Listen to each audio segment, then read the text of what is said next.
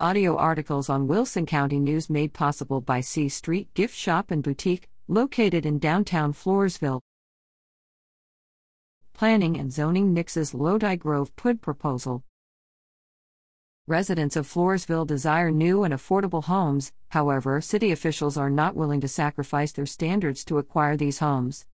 The Floresville Planning and Zoning Committee unanimously turned down an ordinance relating to regulations of planned unit developments, PUDs, at a September 15 special meeting.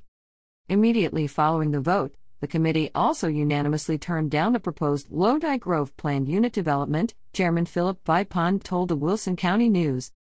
The committee had previously tabled the matter due to the absence of City Attorney Sylvia Rodriguez at their September 8 meeting. Lance Elling, a civil engineer and consultant for Lodi Grove, told the committee September 8 that the developer planned for 94 homes on 40 to 45-foot wide lots. The proposed location for the development is on CR 330 near CVS, off US 181 to the north of the city. It takes the control away from planning and zoning, it takes control away from the city, said Vipond, referencing planned unit developments. Then you have to deal with 40-foot lots everywhere, and all we have done is built tomorrow's slums. Elling told the committee at the prior meeting that the developer has a backup plan if the PUD plans were denied.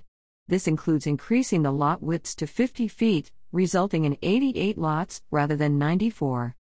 Vipond expects that the committee will hear a new proposal from the Lodi Grove developer in the near future. Sutton at WCNonline.com